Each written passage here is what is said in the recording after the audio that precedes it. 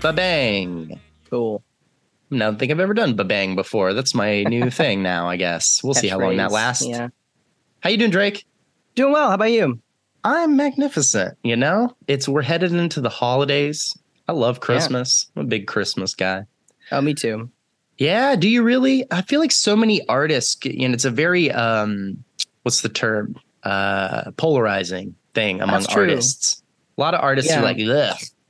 Yeah, well, I think it's at least for me. Musicians too. You grew up playing music, man. You gotta hate. Yeah. Oh well, there are certainly aspects of every person who would like me to make a lot of money suggests a Christmas album around this time every year, where they're like, you should make one of those, and you'll make, $1 million or something doing a classical guitar Christmas record. Which, no shade. I mean, I listen to some of them, but the same suggestion every year does get a little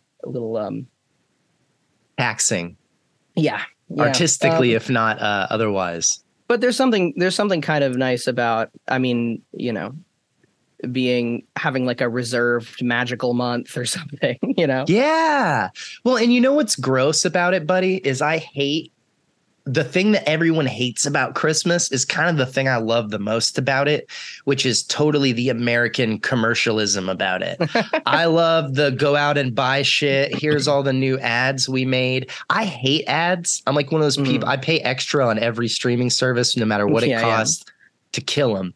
But I love Christmas commercials. I love the family coming down and he gives it a little diamond. Even the cheesy ones. I just like that shit. I get fuzzy about it. I don't know. And I love the fact that all the stores put out lights and they play the songs and I like all of that. Yeah, yeah. I mean, I think there's a nice thing about I'm sort of excited about this idea of ritual, like coming back and doing the same kind of thing. I mean, I grew up going to a Methodist church, and the like most magical service in that church was always the Christmas Eve service, because it was like dim lighting and everyone was holding candles, the best part of the year together, church. And it was like, it was this very like it like made me understand a lot more about why people feel so like so at home in places like that. It's just like this sort of constant familiar ritual that I think is comforting.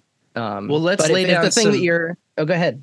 No, I was just going to say, I want to lay down some roots before we get too far away. We're talking about this Methodist church. Where is it? Where are you from, bud? Oh, I'm from Winston-Salem, North Carolina.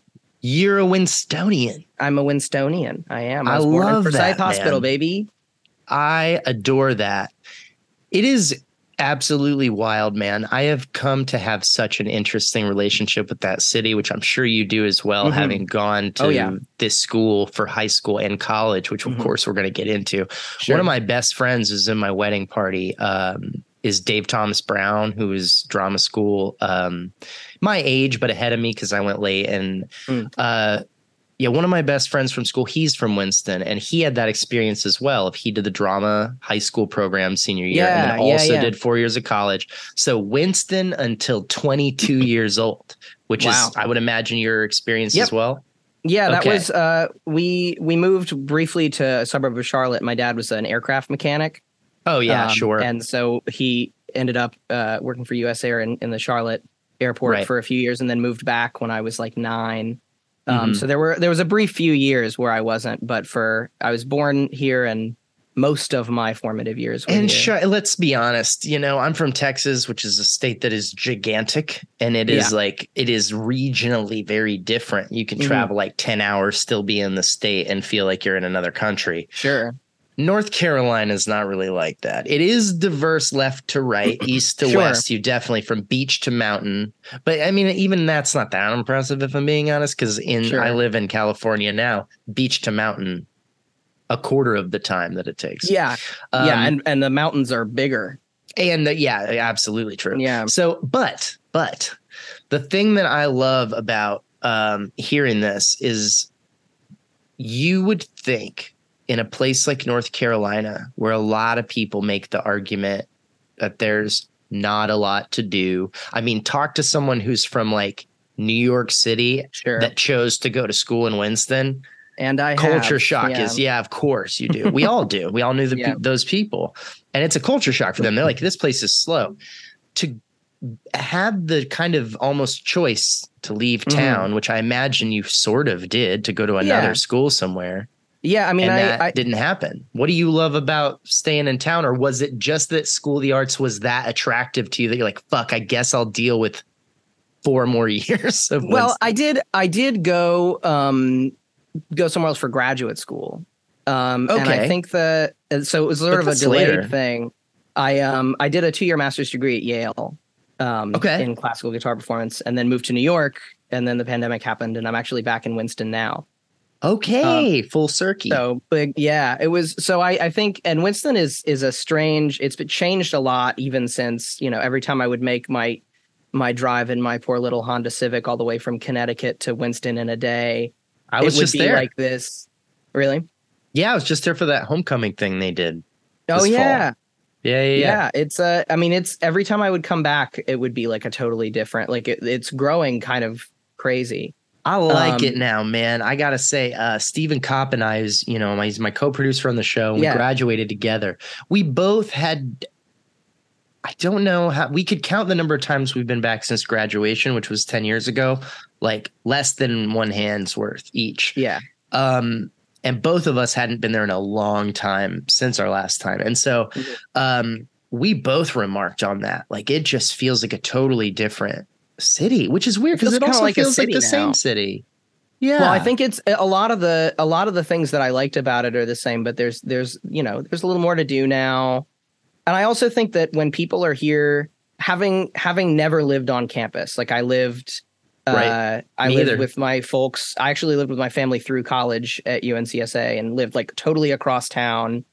And didn't have the curfew in high school. All my friends would have to go up to the dorms, and I could practice till 2 a.m. if I wanted to. Right. I think a lot of people that were here just for school and like maybe didn't have a car because the public transportation's not the best, and like didn't really have the same experience because they weren't really talking so much about Winston as they were about like the area just outside of the School of the Arts. Yeah. That's a really good point, because you forget, and that is such a great point. And people don't realize this because it's not a huge place. But when I brought my wife, and she's from California, and she's never been in North Carolina at all, and I brought her to Winston, and we were talking. I was just throwing out the idea theoretically. I was like, what if we ever lived here? What would you think about that? Like, could you live in a place like this? And we're driving around Washington Park, and we're driving around downtown, and she's like, yeah. And then later I took over by like Haynes Mall, Stratford, over on the commercial side of town. I was like, this also has, like, we have stores and stuff here too. It's not it feels like a completely different place all of a sudden. Totally. If you don't know that stuff is there, also the east side of town, like there's a lot to the city. Well, and people know that about big cities. Like when I lived in New York after the pandemic, I lived in like on the line between Bushwick and Bed-Stuy, and I worked in the middle of Manhattan at Lincoln Center. So I was like going underground and coming up in a different city. Like there was I didn't even see the transition. And people know that about LA and New York, and they sort of, people that don't think about cities that they haven't heard of, I think, don't realize that they can also be kind of sprawling. I mean, I had between my 2 years of graduate school, a friend of mine from Yale came back with me just to see Winston for a week or so when I was here on summer break. And, it was very obvious that she was like surprised by how much she liked the town and had never even been to this part of the country. So even though we intellectually, I think, know that there's like a lot of very diverse places and they're very interesting places everywhere, subconsciously we kind of have this idea that the media stereotype of wherever it is we're going is probably more true than not. And but a lot of the places are boring though, Drake, because I've done this research on some other towns, and when you start digging, you're like, oh, this is it.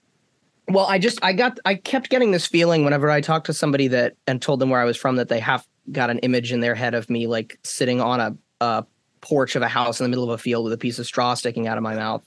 Which sounds lovely. Kansas. I'm not gonna lie, I would love to do that for a few days, but I think that the assumption about I have indeed still experienced rush hour as someone who wasn't from there's traffic Chicago where I'm from. New York. Yeah.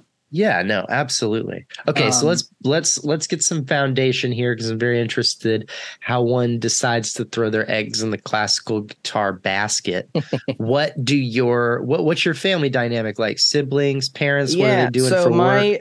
my I have one brother and my parents, so it was a four-person sort of stereotypical unit. Oh, nice. I That's a have good one size, younger man. brother, and he's a computer scientist, and then I have he's a an artist as well, but he draws. And then I have my dad was an aircraft mechanic for a really long time. It was a big Right, you industry mentioned that. thing. And then my mom is kind of does everything. She was always this. She was staying at home when we were younger, and then, I mean, she did biology, like cultures for the hospital, and she like worked at H&R Block and did taxes, and she Does was the manager aircraft of the youth mechanic chorus. pay Like, pretty good? Is that why mom can it kind of did, play yeah. around? Well, it was more that, like, my dad had this one very big interest and had like stayed up and gone to like night school and stuff to like, or Right. worked at night to like work himself up to like being certified, and was a lead mechanic, He went to like and trade was really school. yeah, and was very really into it. And his dad, my grandfather, was also worked for Delta and then Piedmont Airlines. It was like a family thing. Got And my it. mom is just sort of a really versatile person. And so she was able to get these gigs doing things that were really fascinating and interesting. And none of them were like a thing that she was like, this is my career and I must spend my time doing this. So it was Interesting. easier for her to be the one to stay home when we were younger. And then when we were old enough that she wanted to go get a job again, she was like the manager of the Winston-Salem Youth Chorus. You know, Wow. she like found these really interesting things to do. Is mom the reason you're musicy? Dad was the one that played guitar. Mom played Okay. flute a little bit, but not as much around the house. My dad loved playing like folk guitar around the house, and I fell in love with it really, really early, to the point where like I was not big enough to play the smallest guitar that they could find when I wanted to learn. So they like got me violin lessons for like a year and a half. And then when I was like 4 or 5, they found a guitar Damn. small enough. So Violin yeah, at 4? it was, yeah. I mean, those Suzuki kids start early. Holy shit, dude. So I was really into it from a young age, and I had this, it was kind of weirdly serendipitous because, UNCSA, my parents were kind of like, hey, if you study classical, you could it was at the time the high school program was free. Right. And I was like, oh, that's awesome. I was homeschooled because we had moved a little bit, and had you ever gone to public school or private I went school there before? I went to public school for elementary school, and then in 4th grade I started being homeschooled because we had moved enough that we were going to have to end up in a couple of schools in the same year. At home, and then where is your social activity coming from outside? We did a lot of the extracurriculars. I was in community theater. I was in youth chorus. I was my brother did Boy Scouts. Like we found these. So you went things to a Methodist church? Was there stuff at church? There was some stuff at church. I ended up actually being the contemporary music director of that church when I was in college. What does contemporary music director mean? I know what music director is. They often have a couple of services, and one of them is a traditional service with an organ, and the other one is a contemporary service that has like anywhere from sort of your stereotypical Christian rock stuff to some kind of you're just the modern guy. You're the contemporary. Yeah, I was the modern guy. dude. Well, and I was very into like using that as a platform to like play interesting folk music. Are you still involved with the church now? Not as much. When I left and came back, I didn't pick it up again. Got it. As much. I mean, I've been back a few times, but the one of the biggest reasons that I stayed in Winston after the pandemic had kind of settled was that almost all of my extended family is here, and I had some grandparents who were going through some end of life stuff, so it was easier for me to stay here and help take care of them, and they were the ones that were involved in that church, so I spent a lot of time there recently. And I can tell. Do you consider yourself a person of faith? Or is the church music fairly relationship? You know what I mean, though? Yeah, yeah. Because I personally, and I'll give you a little context, so maybe it's an easier question to answer. It's a big question. So here's what I mean. I am not. I grew up that way, but I'm not now. And I found out fairly young that I did not click with the idea of being at church first. The religion thing in my head was something to sort out later. Right. But when I was in high school, I grew up from like 5th grade. I was a drummer. So when I got to high school, it felt like the only opportunities I had to play and practice, since I wasn't allowed to have a kit in my house, was to get hired at a church in a band, because they have instruments. Oh, that's where a lot of the music gigs are. And I think and with drummers, they have kits. Like at the church, they'll let you play. You can just show up. Yeah, it's well, and some of those gigs pay extremely well, and it's a big draw for people that, like you're saying, like don't necessarily have the like impetus to be there otherwise, or the belief or desire to be there otherwise. But it's really interesting to me because I consider myself, I consider it a big part of my identity to have been raised that way. And I get sentimental about some of the old hymns and stuff like that, because it's easy to incorporate that into some of the music that I make. I think that everyone kind of develops their own relationship based on whatever church it was that they went to and what it meant for the people in that church. And I had a remarkably positive experience compared with most of the people that I know my age. Man, Methodist is pretty chill too. Yeah, I think that was a big part of it, was that it was not so, I didn't feel as judged, I think, as a lot of people that grow up. A lot of my parts of my family are Methodist. Yeah. Going to church. But the funny thing was that at the same time that I was directing the music there, I was the song leader at Temple Emmanuel Synagogue. And the difference is not the same thing. No. And the difference in I mean, you know, when they asked me if I would do it, I said, I just so we're clear, I'm not Jewish. And they were like, okay, you know, whatever. Dude, same thing happened to me. There was you know, and I would get this a little bit of a fear, because even in the Methodist church, sometimes I felt like people were like expecting me to be like kind of more knowledgeable about, you know, biblical scholarly things, because I was on the stage or at the pulpit and stuff like that. And it felt like a little bit of pressure to kind of know what I was doing. And with the synagogue, they were fully aware that I did not, and that it was totally fine and acceptable. So it was definitely an interesting dichotomy, and like the one place I grew up in and the one place I didn't. It's like you owed a group of people an awareness, and then the other group you didn't, and so you kind of ended up having the freedom to just do your thing. It was very transparent that I was not expected to know Hebrew. I ended up learning a little bit, which I have, I think, since lost. But you know, just because you're there every single Friday night, right? But you were saying something similar happened to you. Well, something similar happened to me where I got hired as a comedian to play this gig for Pride. And I am bisexual, but I wasn't really out about that at that time. Yeah. And I'm certainly not gay. And so I got hired to play this gig at like a private mansion in Beverly Hills. And it was clearly going to be like almost entirely gay men. And I was like, and it was for Pride. It was during that week as part of like a whole celebration. That's the whole point. Yeah. And I was like hired to play this thing on Instagram. They reached out to me on Instagram and they were like, hey, do you want to come do this thing? And it paid incredibly well. And I was like, I'm not gay. And they were like, oh, we don't care about that. Yeah. And I was like, not at all.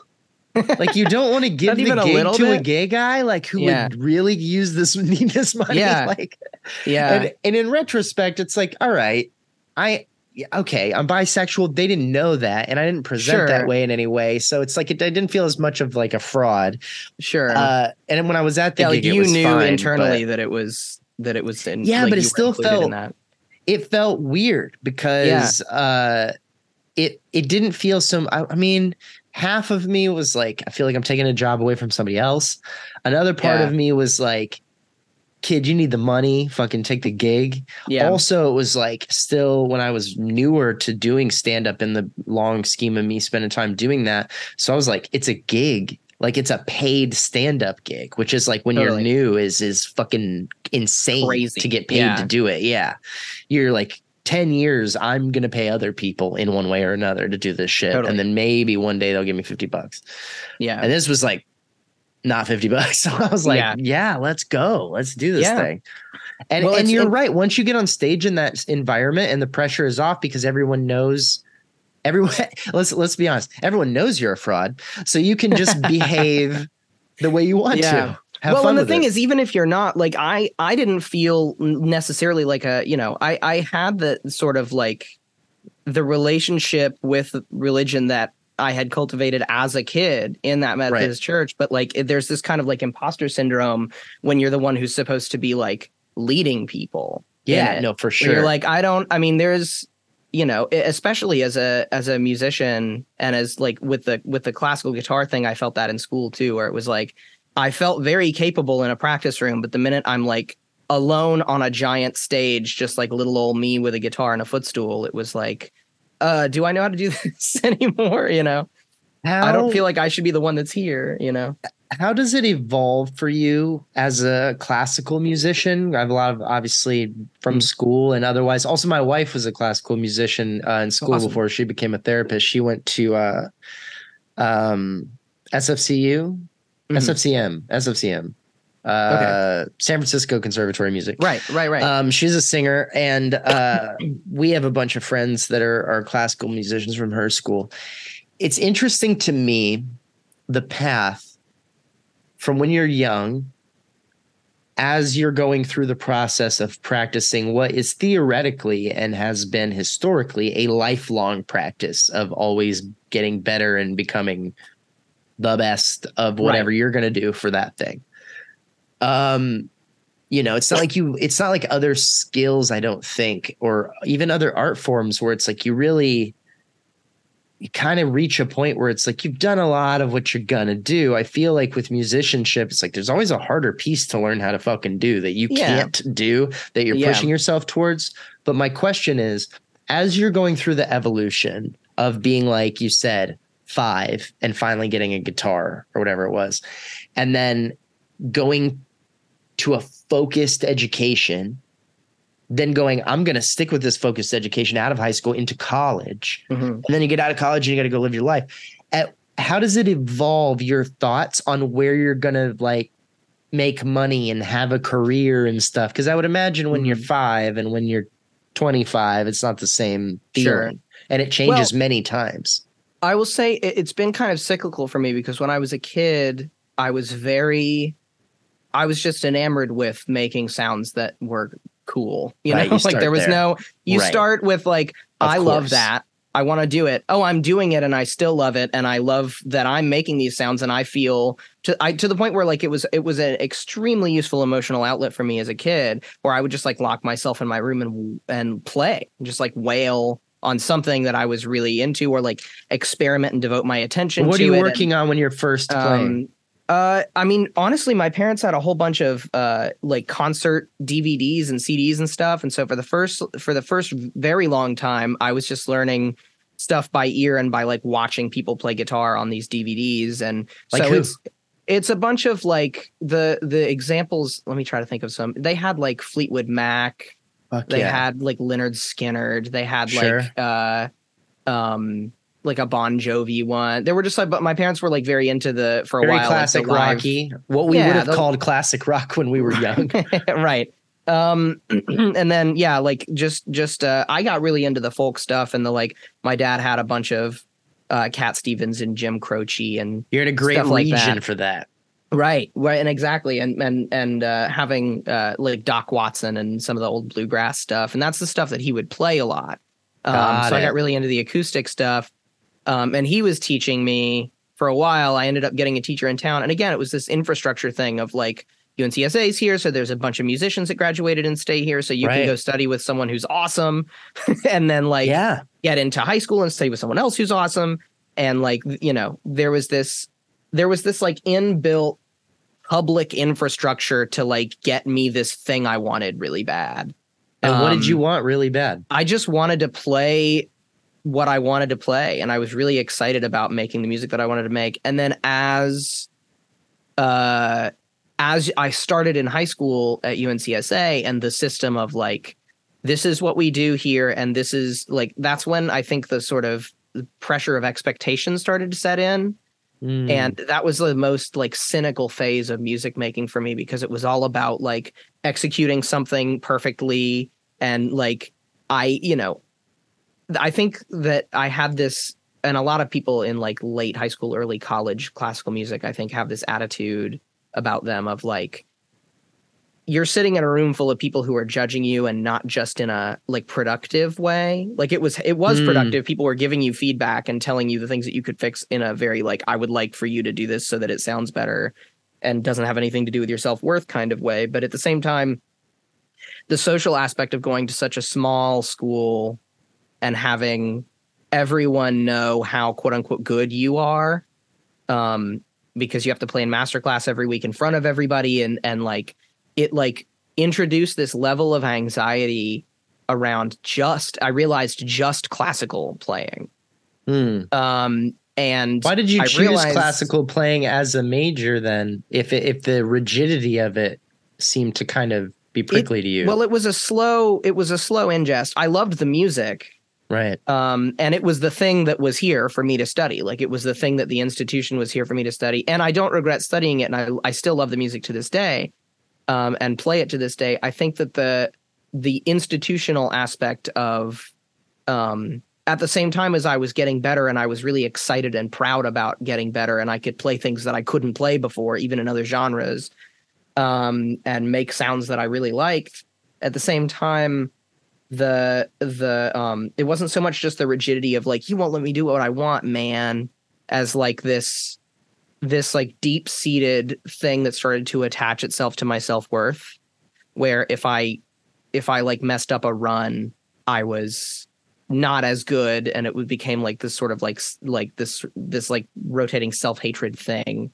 That when I started performing other genres again, when I was in college and started, you know, a band and was like playing with writing music and feeling more secure with writing music. And I played at a bar and I felt like I could have like a beer with me on stage. Sure. And I could like take a sip in between. That was the thing that actually really broke it for me, was this like, this feeling that I owned the space again. Yeah. And that I wasn't like walking out trembling, trying to impress someone, but in fact, like the people were there to hear me, and they weren't there to like, you know, when I was in grad school, people would literally have the score in their hand and they would be like looking for wrong notes as you were playing, which was like, obviously I see the point of it in terms of practice, but it felt very soul sucking, because I was like, I'm trying to like emotionally move you, which will not happen even if I do play everything correctly, because you're buried in this like right wrong thing. So it was very hard to like divorce those two. And on top of that, starting to write music that wasn't necessarily classical, the division between like the composition students and the performance students being like, everybody was doing everything. Like the composition students can play instruments extremely well, and the instrumental students usually can write pretty well too. But every time you'd ask them about it, oh, I'm not a real composer, I'm not a real singer, whatever it was that they weren't studying, they like weren't allowed to be good at. Why do you think these feelings, where do you think they come from? Why does everybody feel like there's this rigidity? And is there a way to still teach the level of execution and craft and technique that those people are trying to get out of you without creating that culture? Well, I think that addressing the just sort of addressing that those feelings can potentially arise is important, because the only time I ever noticed that it was happening was after it had happened. Got it. And it was this kind of slow burn thing of like, I can't feel my face when I play classical guitar on stage anymore, and I don't know why, because I used to like, performing, and now I love playing, and I love playing for friends, and I love playing in my practice room, and I love playing outside on a beautiful day. And the second that it's this like, everyone sit down and face me and I'll play, and the room is otherwise totally silent, it's like introduces this anxiety. And I think just addressing the fact that that's normal. Yeah. I mean, well, the control of it all, the first masterclass I was in high school, we didn't play. We practiced walking on stage, bowing, sitting down, playing a single chord, bowing, and walking off stage. Right. Which is like, and there were like a bunch of things you could screw up. The teacher was like, you got to bow like this, and you got to take this much time. It's like and you don't look awkward doing that. And it was like, something. Yeah, it was just like, I'm terrified already as like a, 15-year-old. I haven't played a single note, But do you think there's value in that exercise? Is there a way to get you to do that without you feeling like you're freaking out? I think that giving notes that make someone want to incorporate them and be critical in a sort of positive, productive way about their own performance, rather than like having the rigidity be the first foot forward. Like I think I remember this one point, and I won't name names, but I was on someone else's senior recital. Okay. And she played a wind instrument, and she came backstage and was like, "Is it okay? Do you think it's okay if I have my water bottle on stage with me?"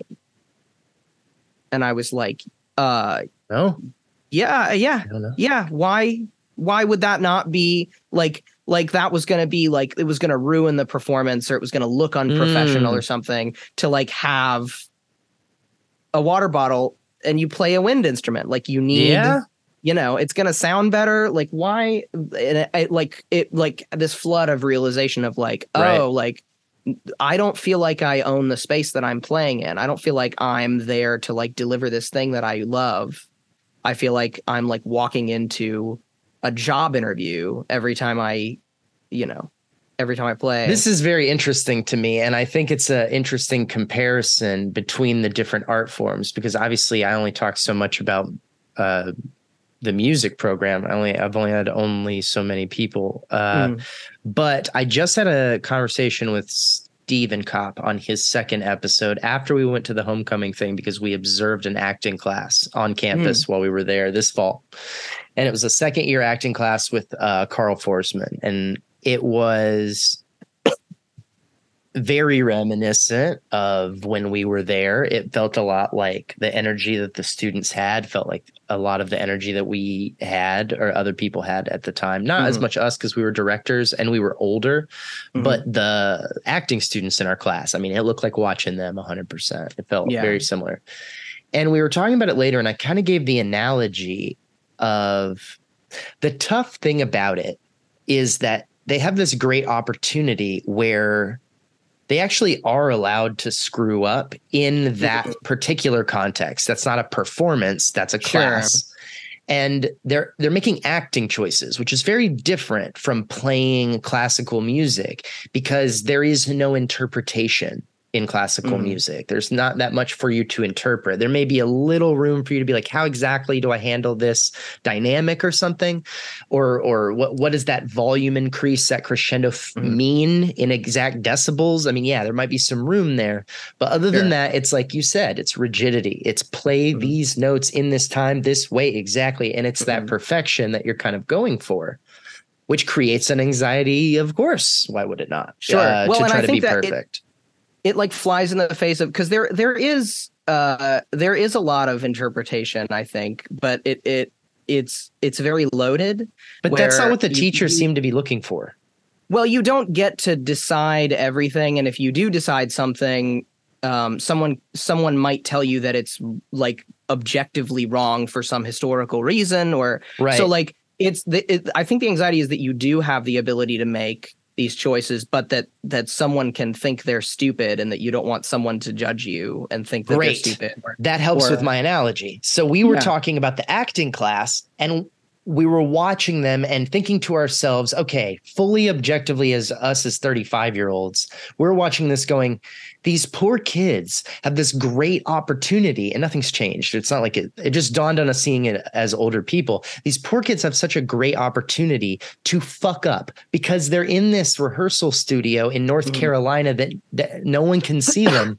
Right. It's okay to make a mistake. Just make a choice. Yeah. You have to do something. And a big hurdle that these artists were having in the moment was they were approaching an acting moment and making no choice and just kind of doing it without deciding boldly. Without I'm going like to make experimenting. This. Yeah, exactly. And then, that didn't work. Second take, I'm going to go this way, separate direction. And they know the language and they know how to do those things. But there is, like you said, a pressure because they have their acting teacher who is, however they feel about them, XYZ experienced teacher, just like yours, where it's like, he's going to be, here's a specific thing that came up in the class. Me and my wife have still talked about this. There's a moment in the scene where the girl goes to the window of a hospital. Someone's in the hospital bed. They're unconscious. She's kind of milling around the room, and then she goes to the window and she looks out the window. He stopped the scene and he asked the actress, "What are you looking at?" And she was like, "What do you mean?" He goes, "Well, you're looking out a window. What do you see?" Yeah. And so she starts trying to kind of guess, and they're really weak choices. Clouds, birds, but.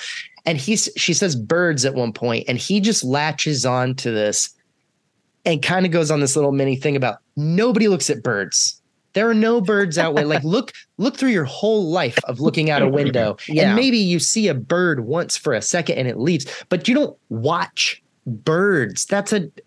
And his point was that you didn't spend enough time thinking consciously and realistically about a choice to make. And he was pointing that out in front of everybody. But what the entire room got wrapped up in, including us after we left and my wife and I after we got back to California, is, do people fucking look at birds? Is that a fair call out? I mean, and that's not the point. Yeah, it's not. But it's also fun to... It held up the actors in the class to get caught up on, I don't want to pick a choice that he's going to like tear into me of. No one's ever done that. Yeah. And so they step back from choosing rather than what he would really like them to do, which is go get them to do, pick another thing. Yeah. Birds, bad. Try again. Yeah. This bad, try again. And that's the process. Not just like try to find something that is well. And I think that he's pulling them out of their shell and what he would like to do. And I think most artistic teachers would like to do is they want to see you keep trying boldly and not be scared, even if that try is to get something exactly perfect or to come up with a brand new idea. Well, and the truth is, like, there's no, obviously, I mean, this is sort of a silly philosophical point, but obviously there's no like objective perfection when it comes to any of this stuff, but we're like told to chase it anyway. Correct. And what you want is for something to be exactly what you wanted it to be, even if that moment is kind of a forehead slap, like, oh my God, this is, I didn't even think of that, but it's perfect. But like the thing that you're chasing is like something beautiful, not like something right. Necessarily and I think that is there not beauty in the rightness? Well, there is no rightness really. I mean, there's some stuff. It's weird because I think there's some stuff that's wrong, but I don't know that there's not like a thing that is right. Does that make sense? Don't get me wrong. I love the singer from Cake. I love Thelonious Monk. I love people who go, I'm going to fucking not do this. Yeah. Syncopation's my shit. But what I'm saying is when things do align in the way that our brain expects them to, which is a lot of how so much music works, is about expectation and where our brains think it's going to go. And it either kind of goes there or slightly doesn't. But when it breaks the rules hard, like the note is flat, or the thing comes way late, or it just becomes this arrhythmic nothing, our brains don't tend to like it. Those don't become mainstream pop hits. I'm not saying everyone should make mainstream pop hits, but my point is there not something to appreciate in delivering the brain exactly what it thinks it's going to get? Well, I think the thing is that like not everybody can be a perfection. Well, but not a perfection. But I think that's the thing, is that we like not everybody has the same idea of what it is that they want, and what you should be chasing is yours. And the suggestions that other people are making, whether they're teachers or fellow students or people that you decided to play for or show your work to or whatever, is the most amazing epiphanies that I've had in the work are when people have said, I think that you should try this. And it's something that I hadn't thought of at all, but that like was clear. You're looking for the like forehead slap moment of like, of course that's what I should do. That's exactly what this needs. Thank you. I had no idea. Like, it's not this like, oh yeah, I guess I should try it because it is the thing that you're supposed to do. It's like, oh yeah, like this is it now. And I didn't even know that. And you're like sort of chasing this intangible thing. And that's like what I feel like that's what the feedback is for. These like epiphany moments of like, and you know, they feel a little bit less intense later in the game, I think, when you're 18 and you're a freshman in college and your teacher shows you a new hand position and you're like, we solved music. It's all, I fixed it, you know, and you kind of start to realize that that's not exactly what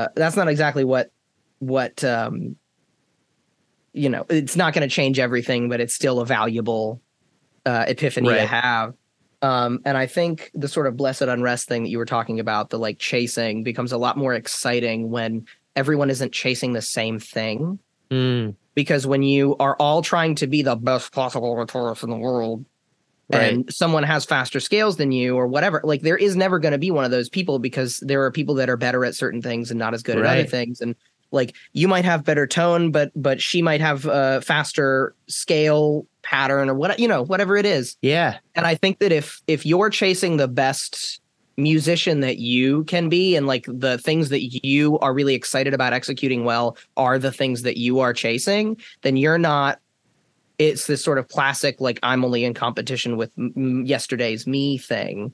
And it becomes a lot less soul sucking, I think, because the nice thing about being a classical guitarist was that a lot of that energy does come from the competition circuits and like competing for orchestra seats and stuff that like that's the shit I've never liked about classical music is the orchestra and classical seat guitarists we were not under any illusion that this was gonna be like a gangbuster's job. You know what I mean? We were there was for sure. You're not like a violinist in that track, right? No one was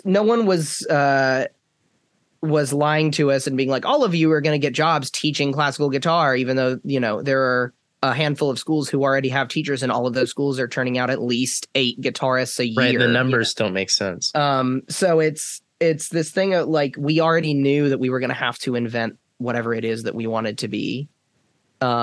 In a way that I think a lot of classical musicians don't get to initially consider until they either get the orchestra job and they love it and they still do that, which is great, or they don't get the orchestra job and they're upset and they have to have that kind of moment of reflection, or they do get the orchestra job and they don't like it. You know, a lot of different things could happen, but I feel like the freedom, especially with doing the church gig and doing the like writing and releasing a classical record and a few non-classical records, made me realize that like I could just be the artist that I was excited about being, and that's what I could chase.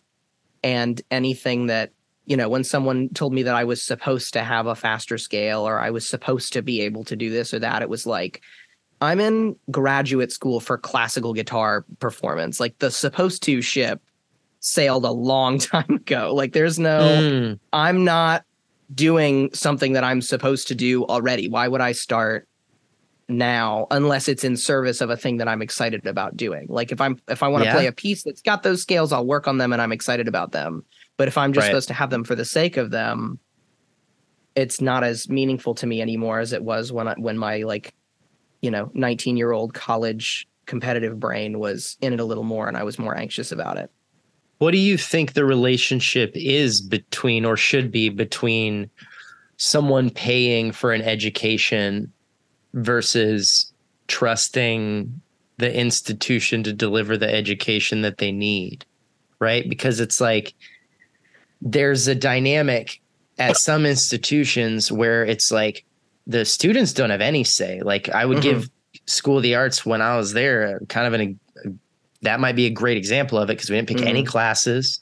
You don't pick any casting. You don't pick what scenes you want to do for the most part. It's very prescriptive. It's very do this thing and trust that when you're done doing it, you'll be better. It's that simple. Then there's other schools, obviously liberal arts and other experience, but now even more so where it's like, not just you could pick your classes, but at a lot of schools, the students have a tremendous amount of impact on what casting they get or what songs they play or how they're treated in a class by a teacher as far as just language and all these things. There's so much more input, which I think can be very helpful, because we've always had things like professor reviews or feedback at the end of semester. We've always had like shit like that a lot of people don't take seriously. But now it's like, if the whole student population is pissed about something, there's probably going to be a change about it pretty quick. And that didn't used to happen. Sure. What do you think are your thoughts on that relationship when you're like paying for someone because you're giving them a shitload of money, but at the same time, if you already knew what you needed to know, you wouldn't be there? Well, I think that the truth is there is no institution that will ever be perfect for any individual person, right? Sure. Like, there is no way that you are going to find a college program that you're like, this is everything that I needed and nothing that I didn't need, because obviously there would be one college for every human on earth if that was the case. So there is no institution that is like going to be what you need 100%. And if you like identify only with what you're doing in that institution, then it's going to be really unfulfilling, because some of it's going to feel like busy work and other stuff is going to feel too hard. And you're going to learn this thing you didn't want to learn, and you're not going to learn this thing you did want to learn, or whatever it is. But treating that institution as like a singular facet of who you are as an artist, and like the things that you are getting from that institution that you want, is very exciting. And whatever you're not getting, you can chase is, I think the way that I started looking at it in graduate school, because I was getting a lot out of graduate school, and also there were things that I felt like I was really missing. And I realized that like seeking those things out other places and not feeling like I was just like identifying myself as a graduate student, and like whatever I didn't get from that school was a shame that I didn't get it. Do you think that's inherently at war with the idea of a conservatory that's prestigious? Like, it's really hard for an 18-year-old not to like be like, I got into this place and now that is who I am. I mean, they're kids.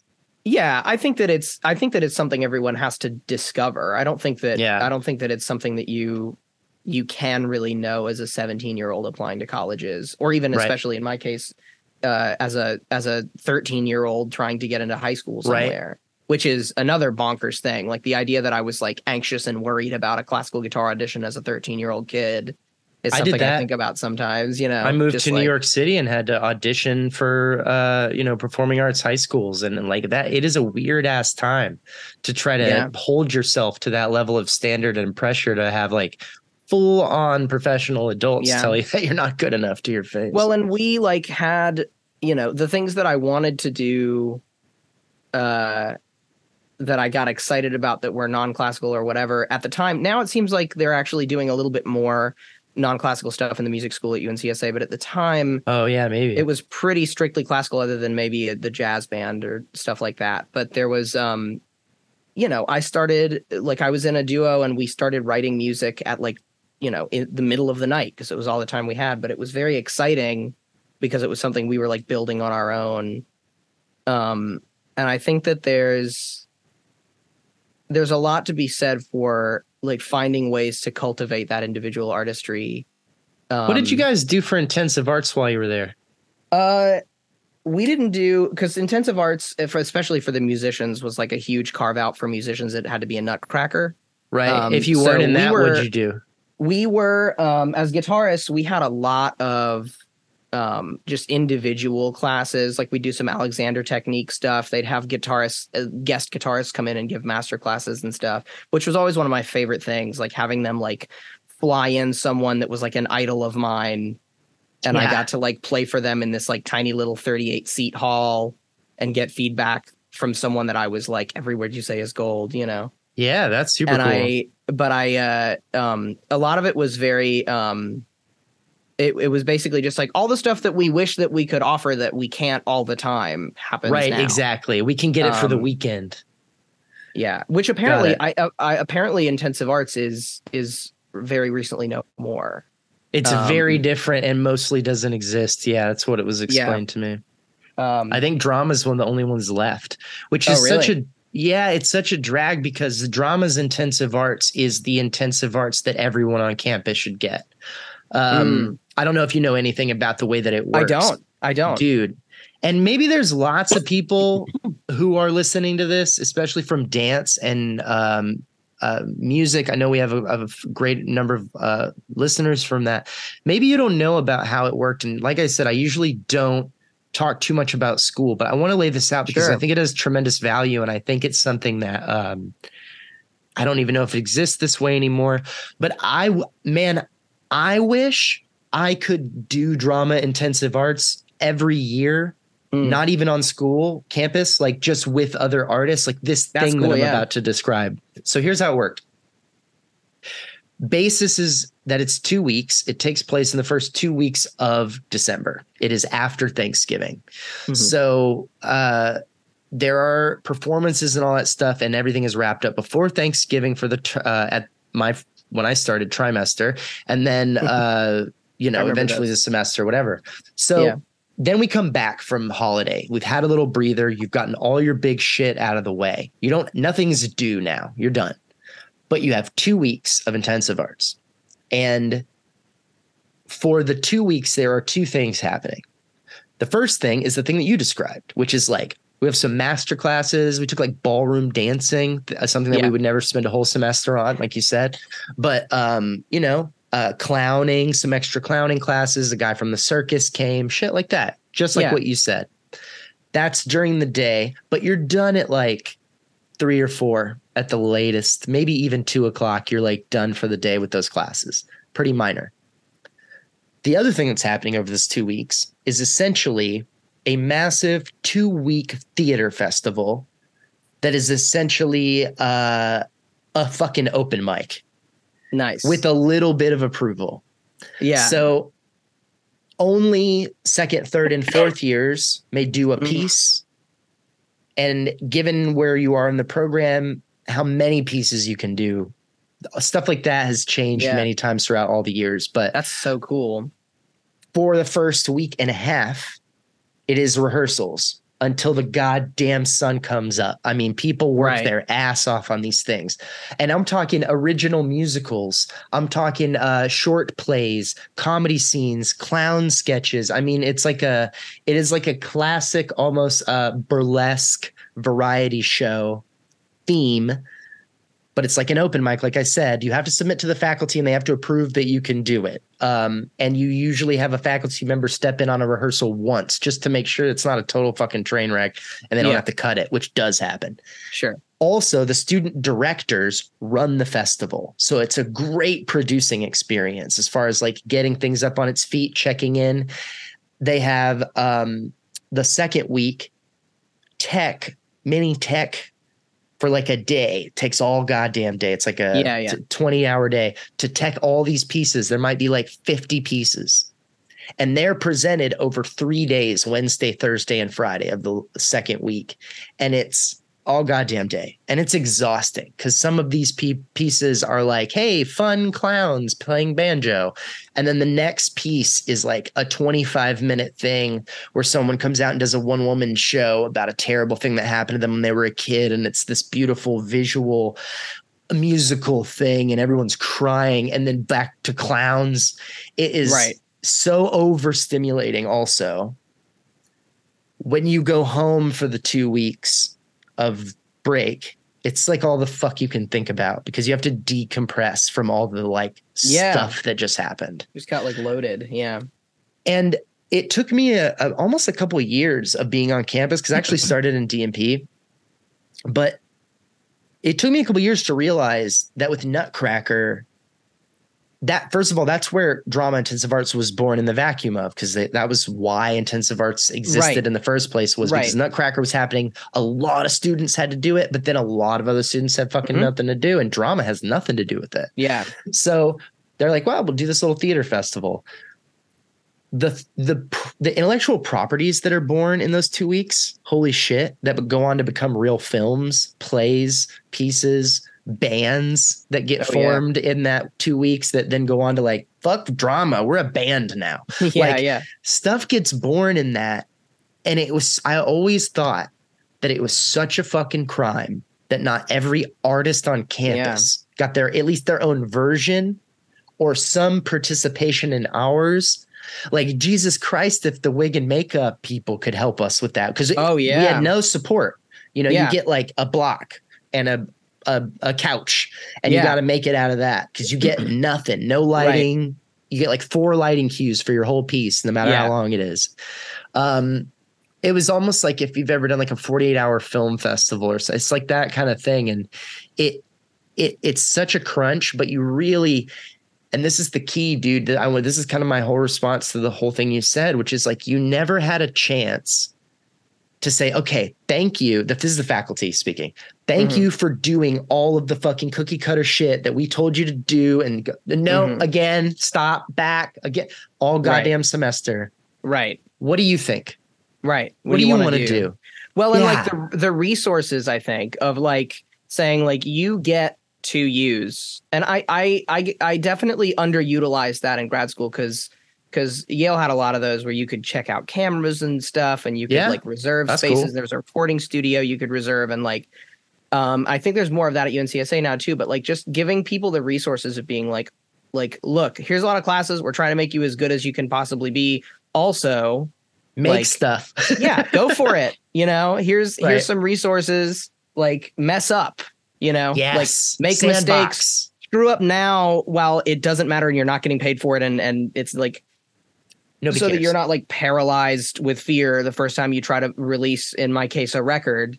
Yeah. Because you've never, you know, I mean, the first non-classical record I ever contributed to, the songs that I wrote were settings of poetry, because I was so terrified of writing lyrics that I like stole, you know, I like took, well, stole's a strong word, it was public domain, but I like took Alfred Lord Tennyson poetry and said it, because I was like, it was something I was so self-conscious about, because I like hadn't really done a lot of like poetry or prose in that way, in this like artistic statement, other than like, you know, essays that I wrote for English classes. So like giving people the opportunities and the resources to do that kind of thing is just like, it's such, I think maybe that's the solution to like combat some of the rigidity, is to just like also separately say, here's stuff to use, have fun, you know? And it feels like I said, it feels like a thank you for trusting us on that other shit. Yeah. Like, because it feels like they're giving it back to you and saying, yeah, believe me, we know you don't always want to fucking always get it. Like, here you go. Like, because we relate. Yeah, exactly. It's like this. It's this admission of like, because I think there is a lot of pressure of like, I don't know how the other schools necessarily felt, but at least for the music school, it felt like every second that you were not practicing, you should be practicing. Like, there's no, like, if you were hanging out watching TV on your couch, you're wasting time that you should be practicing. Falling behind. Yeah, exactly. And so it was this like, and if you didn't want to, like, you know, there were days that I was like, I don't really want to play guitar today. And I was like, am I like a fraud for not always being very, very excited about playing guitar all the time? And you had to like sit with your own humanity of like, this is not a thing that anyone is supposed to be able to do. Like, the fact that I'm doing it a lot is crazy to begin with. Like, this is an extremely, you know, one of your legs is up on a stool. Like, I had back problems in high school and had to like switch the way that I sat. Like, this is an extremely strange thing to be doing as a person in the world. Like, you know what I really like about you? I want to give you a compliment, because I feel like it's a rare quality. I feel like you do a great job in the mountain that we're all climbing of life and skill and whatever, right? You do a great job of, at least at this point in your life, I just met you today. Sure. But it's like people spend a lot of time climbing, which is what we're all hopefully doing. Hopefully you just don't set up camp and give up and get stagnant. But if you're climbing in life and you're trying to get better at a skill or successful in your career, whatever, relationship, it's like you're always climbing. You're always looking up. You're like, oh, I could be that. I could do that. Oh, and I hope I get to this. And I hope I get better at that. And you're like going up and up and up and up, which is great. But every fucking now and then, for perspective, you got to be like, whoa, I'm high up. Oh, you seem great at that. I was a TA for the oral skills listening class in the music school. And I used to do that for students where they would get really, like, the teacher, David Winkleman, was really, really good at keeping the pace of the class right at the edge of where the student's ability was. So it was always doable, but challenging. It was really, he was awesome at it. But like, what it meant is that they always felt like they were barely able to do it.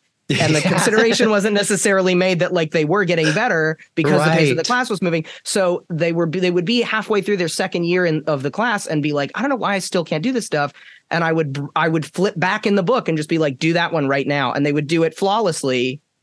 And I would be like, that's the thing you struggled with last year. Like, you are getting better. It's just, there's no like concession. No one's saying out loud, like, hey, it is also getting harder. Like, the thing that you wanted to do 2 years ago, it's easy for you now. So it's not what you want to do anymore. You want to do that now, and it's in front of you. But like, you can feel behind if you don't realize that you are making progress. You got to check in with that. And you have to, sometimes you need someone to do it for you. But I really feel like it's a good skill set. Like, you seem to have developed, where it's like, I'm starting to feel like tired. I'm starting to feel like exhausted from the climb, and my arms are sore. And it's like, first of all, your arms are sore because you're climbing. A lot of people don't fucking climb at all. Yeah. So that's something. And then second, while you're resting, take a look around and see how high up you are. And that, I have to say, is one of the reasons why I don't delete anything I make. I try to save everything. I don't revisit stuff a lot, but every now and then I go back to stuff I made. And I mean everything. A play I wrote, a rap I did, or whatever stupid thing I was trying to make. And I'm always making shit. I've always been like that. And I try to save everything. And I go back, and most of the time I'm like, glad this isn't out. Like, Jesus, God. But even but it's because I know how much farther along I've gotten. And every now and then I discover something old that I'm like, this is going to be fucking bad. And I'm like, I don't hate this. I'll be damned. Well, I think the funniest thing to me is like, when I put out my first record when I was, I guess it was 2016, I think, when it was finally released. I'd recorded it over a period of time, but it was a classical guitar record that. Do you want to plug it? Can people find it? Is it like it's called Scordatura? Yeah, it's on all the streaming stuff. It was all in different alternate tunings, and I was very, I was terrified. And I haven't made a classical record since. I've made other records, but like, I was terrified to put anything out because I hadn't, and I felt like this was going to be this like seminal thing, and I didn't want people to like judge me, and I didn't feel like I was good enough. And I had a teacher, Michael Kadirka, told me like, you're always going to go, in a couple of years, I'll be good enough to do this. Like, there's no time in your life that you're ever going to look back on you 3 years ago and not go, I'm better now than I was then. Like, so you, if you think like that, you're just never, ever going to record anything. So that's true. I think you're good enough to do it. You should do it. And then you might think it's stupid later, but who cares? Like, you have to let go of this, like, this fear that people are going to judge you for the things that, for the instrumental music that you're putting out, like, that was written by other people in that case. But absolutely. And I think the other thing that's really crucial, and this is like right alongside that, it's like a parallel to that, which is have faith in yourself. If you've practiced the skill of creation and of whatever field it is, guitar, comedy, whatever, have some faith that you are, as a craftsperson, an endless fountain. Yeah. Like, And that's why people used to tell me when I was doing stand up and like, especially in the open mic game, like no one knows who the fuck you are. And people will be like, oh, I heard someone do your joke. Like they stole that joke from you. And they would be like, aren't you pissed at them or whatever? And I was like, I don't fucking care. Like steal the joke. I don't give a shit. You know why? Because if I'm only as good as my one joke or some joke, then I'm a piece of shit comedian. Like I'll write a fucking 1,000 jokes. Yeah, that'll bury that one that you stole. And so taking one from me is meaningless. Like I really don't care.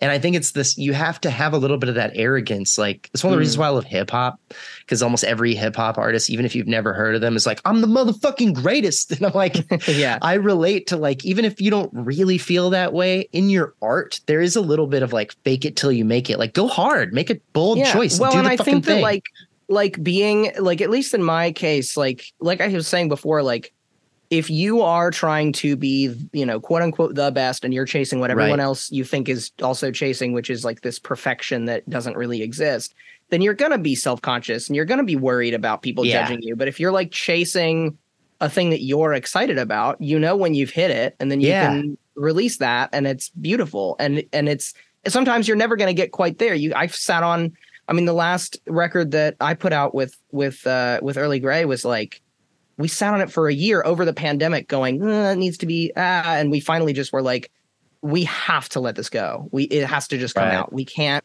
do this anymore. Like we did half of it in a bedroom when there was a plague. Like it just needs to be not here anymore. Release. And like, and we're not going to not release it, you know, so just do it. And then, you know, start working on other stuff. And so it's funny because every time I put out a record, I think I figured it out now. I can like, I'm not worried about it anymore. And then I start making the next one and I do the same thing again, where I'm like, that's not quite, it needs more, that we're missing like this level of frequency. Maybe I'd like add like a, you know, or something there, or change the form. I don't think it's working, whatever it is, which is great. But at a certain point you have to kind of go like, there is no real perfect, like your head is way too deep in this at this point. Everyone you've shown it to has only said good things about it. And there are people you've shown it to who would absolutely tell you if it needed work. Exactly so, right. Like, just like trust. Believe. Yeah. Well, yeah, it's like suspending your own like disbelief about your own work and trying to kind of. Right. I mean, that classical record, I didn't listen to it when I released it. I didn't listen to it again for years and years. Yeah, sure. And then like 6 months ago, I was at my parents' house and my dad started playing it. And I was like, who is this? And he was like, this is your record. And I was like, that's not so bad. I don't know why I was so worried. I mean, it's not the most incredible thing I've ever heard, but it's fun. Boy, good. You know? Who is it? Yeah. Yeah. Well, it wasn't like that. I was like, why are you playing classical guitar music? Like, right. And he was like, this is because I love you. Yeah. Yeah, exactly. Because really, I think he was just like trying to see how long he could play it before. Yeah, I get away. I noticed, which like 3 notes in, I was like, yeah. What is that? You know? Right. But yeah, it was, and that's normally something I can't stand doing, especially if I'm singing on the record. It's like, please turn it off. I don't want to hear like what I was afraid of hearing, you know, when I was making the record.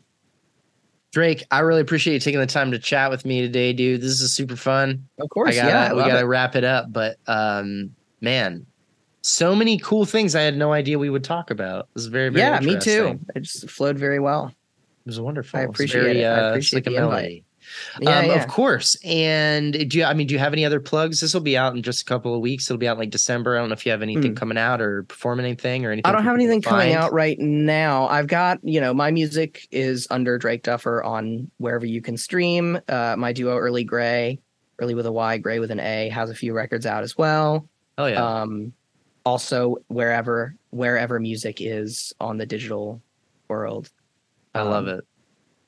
Whatever you're listening to this on, you're likely to be able to find Drake Duffer's music. So please go get it, stream it, download it. If there's any way that you can buy it, fucking buy it.